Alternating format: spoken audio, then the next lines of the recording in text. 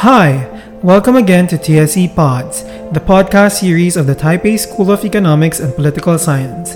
In today's episode, we continue to learn from Professor Amitav Acharya about international relations. In his recent talk in TSE, he outlined and explained 8 key areas where international relations is changing, from hegemony to pluralization, to area studies, to a futuristic world that is post-hegemonic, pluralistic, and multi-civilizational. Let's listen to what Professor Acharya has to say.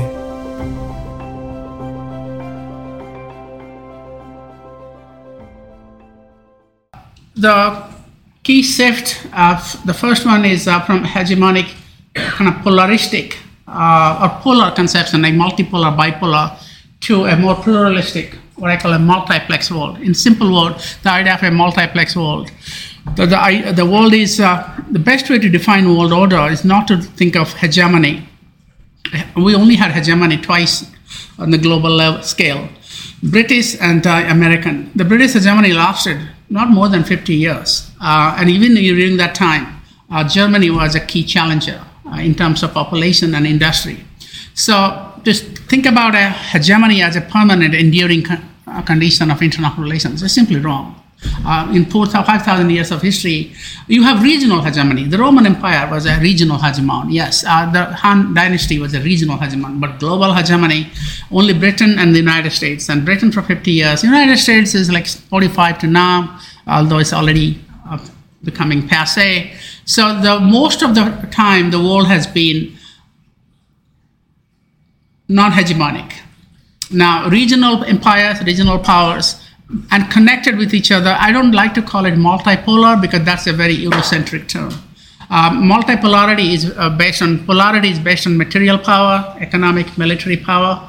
It doesn't really talk about ideational exchanges or relationships or interdependence. It is kind of subsumed. It's not given primary front and center place. As in polarity, material power is front and center. You don't become a great power through ideas. You have to have material power. But in this conception, countries that are not major material powers can have significant influence in international relations. And that could be states, also non-state actors, like corporations and social movements as much as states. Then each of them, I talk about power, norms, changes, all these fields, changes in the field of regionalism, from regional integration to comparative regionalism, the definition and conceptualization of security, from national to human security, area studies, which is a study of regions, study of countries, how that has changed from a national focus to a transnational and comparative approach, agency, who creates what and how, again, making it much more pluralistic, diversified rather than giving all the credit to big powers in the West, and Eurocentric to non-Western global IR, which is kind of the umbrella concept, and finally the futuristic world that we may be entering into, which will be post-hegemonic, pluralistic, and multi-civilizational.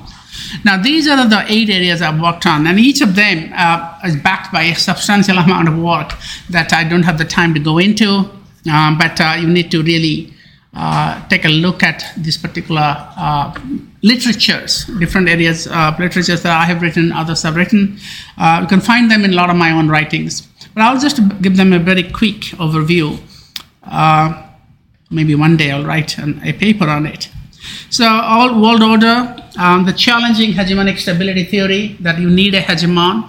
For Acharya, the famous guy from CNN, said, the one law of history is that you need a hegemonic power to provide peace and stability. That peace and stability is best served when there is a hegemonic power, meaning United States or Britain. That's never been the case in history. And in fact, hegemonic stability theory has been discredited. But in the policy realm, and some academic discourses lives on. Actually, there are a lot of examples where you can have peace and prosperity without a hegemon. And the Indian Ocean before the arrival of European powers was a very good example, where there was the largest trading network in the world, because we didn't have Atlantic trade those days, and we also had very little Pacific trade, maybe localized trade, but the Indian Ocean traded from East Africa to Indonesia, from Japan to again Indonesia, India. It was the largest trading network in the world, and there was not a single hegemonic power there. China was not a hegemon. China might have been a regional hegemon in East Asia, but not in the Indian Ocean. And the Indian Ocean, China was just like another player, except the little Ming voyages, but even that didn't last very long. India, very well positioned in the Indian Ocean, centrally positioned, but again, I told you the biggest, most powerful Indian state, the Mughal Empire, didn't want to touch the ocean. So the ocean was free. And it was the Southeast Asians, Malacca, Srivijaya, and also small regional states of India, like the Cholas. They actually provided public goods and security. But it was people who traded. It was the merchants, it was the priests. Sometimes merchants carried priests like Buddhist and Brahmin priests, but also adventurers. They created the Indian Ocean trading network. Now, that was fairly substantial and fairly secure, of course not perfectly secure, but the volume of trade was huge, and so that required no hegemony of any kind. So the liberal hegemony thesis is an outgrowth of hegemonic stability. The work of people like John Eikenberry, they talk about the United States being a liberal hegemonic power, benign hegemon, providing public goods. Again, there are a lot of issues with that theory. United States hegemony has not been very benign for most of the world, maybe for Europe, maybe for some countries in Asia, but generally the liberal international order was not very liberal and not much of an order. There were a lot of conflicts and violence in most of the non-Western world outside of Europe. And it was not global either. It was very selective. It was a club of the West, a transatlantic club. China was not part of it. India was not part of it. They might have become integrated into it in the 1990s, but still only economically, politically, not so. So I also reject the idea of unipolar and multipolar because they're very much based on material power. They don't talk much about ideas and interconnectedness among the poles. So I use the term multiplex world, which is a term that I've been promoting and getting a lot of traction these days. But some of the books I did, 2014 book, the Chinese translation, the Japanese translation, there's an Indonesian translation just about to come out, there's a Korean translation. I think that term is gaining traction. So the idea is that current world order is not multipolar. We used to be hegemonic, unipolar, but now it's moving towards a multiplex world where there will be no hegemon. There will be still interconnectedness, but not this rampant globalization we had seen in the past 30 years. There will be more non-Western led globalization. And also, it will be a world of ideas as much as of material power. So there's a lot more to that than I can explain now. Norm diffusion, this has been a major change in the field of constructivism. Initially, there's a lot of ideas here, but in one sentence, that when you talk about spread of ideas or ideology or norms, the truth for all ages is that ideas are never accepted, adopted, they're always adapted. There's always a local agency. The local actor, the recipients actually have more agency in how the ideas are accepted, to what extent they're accepted. So why the same idea of, capitalism or democracy are accepted more in one place, not in another place, is actually have to do with the people who receive those ideas. And therefore, if you talk about an ideational view of international relations, you have to pay attention to where the ideas are coming to, not where they're coming from. And this might sound commonsensical, but it wasn't in IR theory 15, 20 years ago. My first article on this was 2004, and some of the books came out later.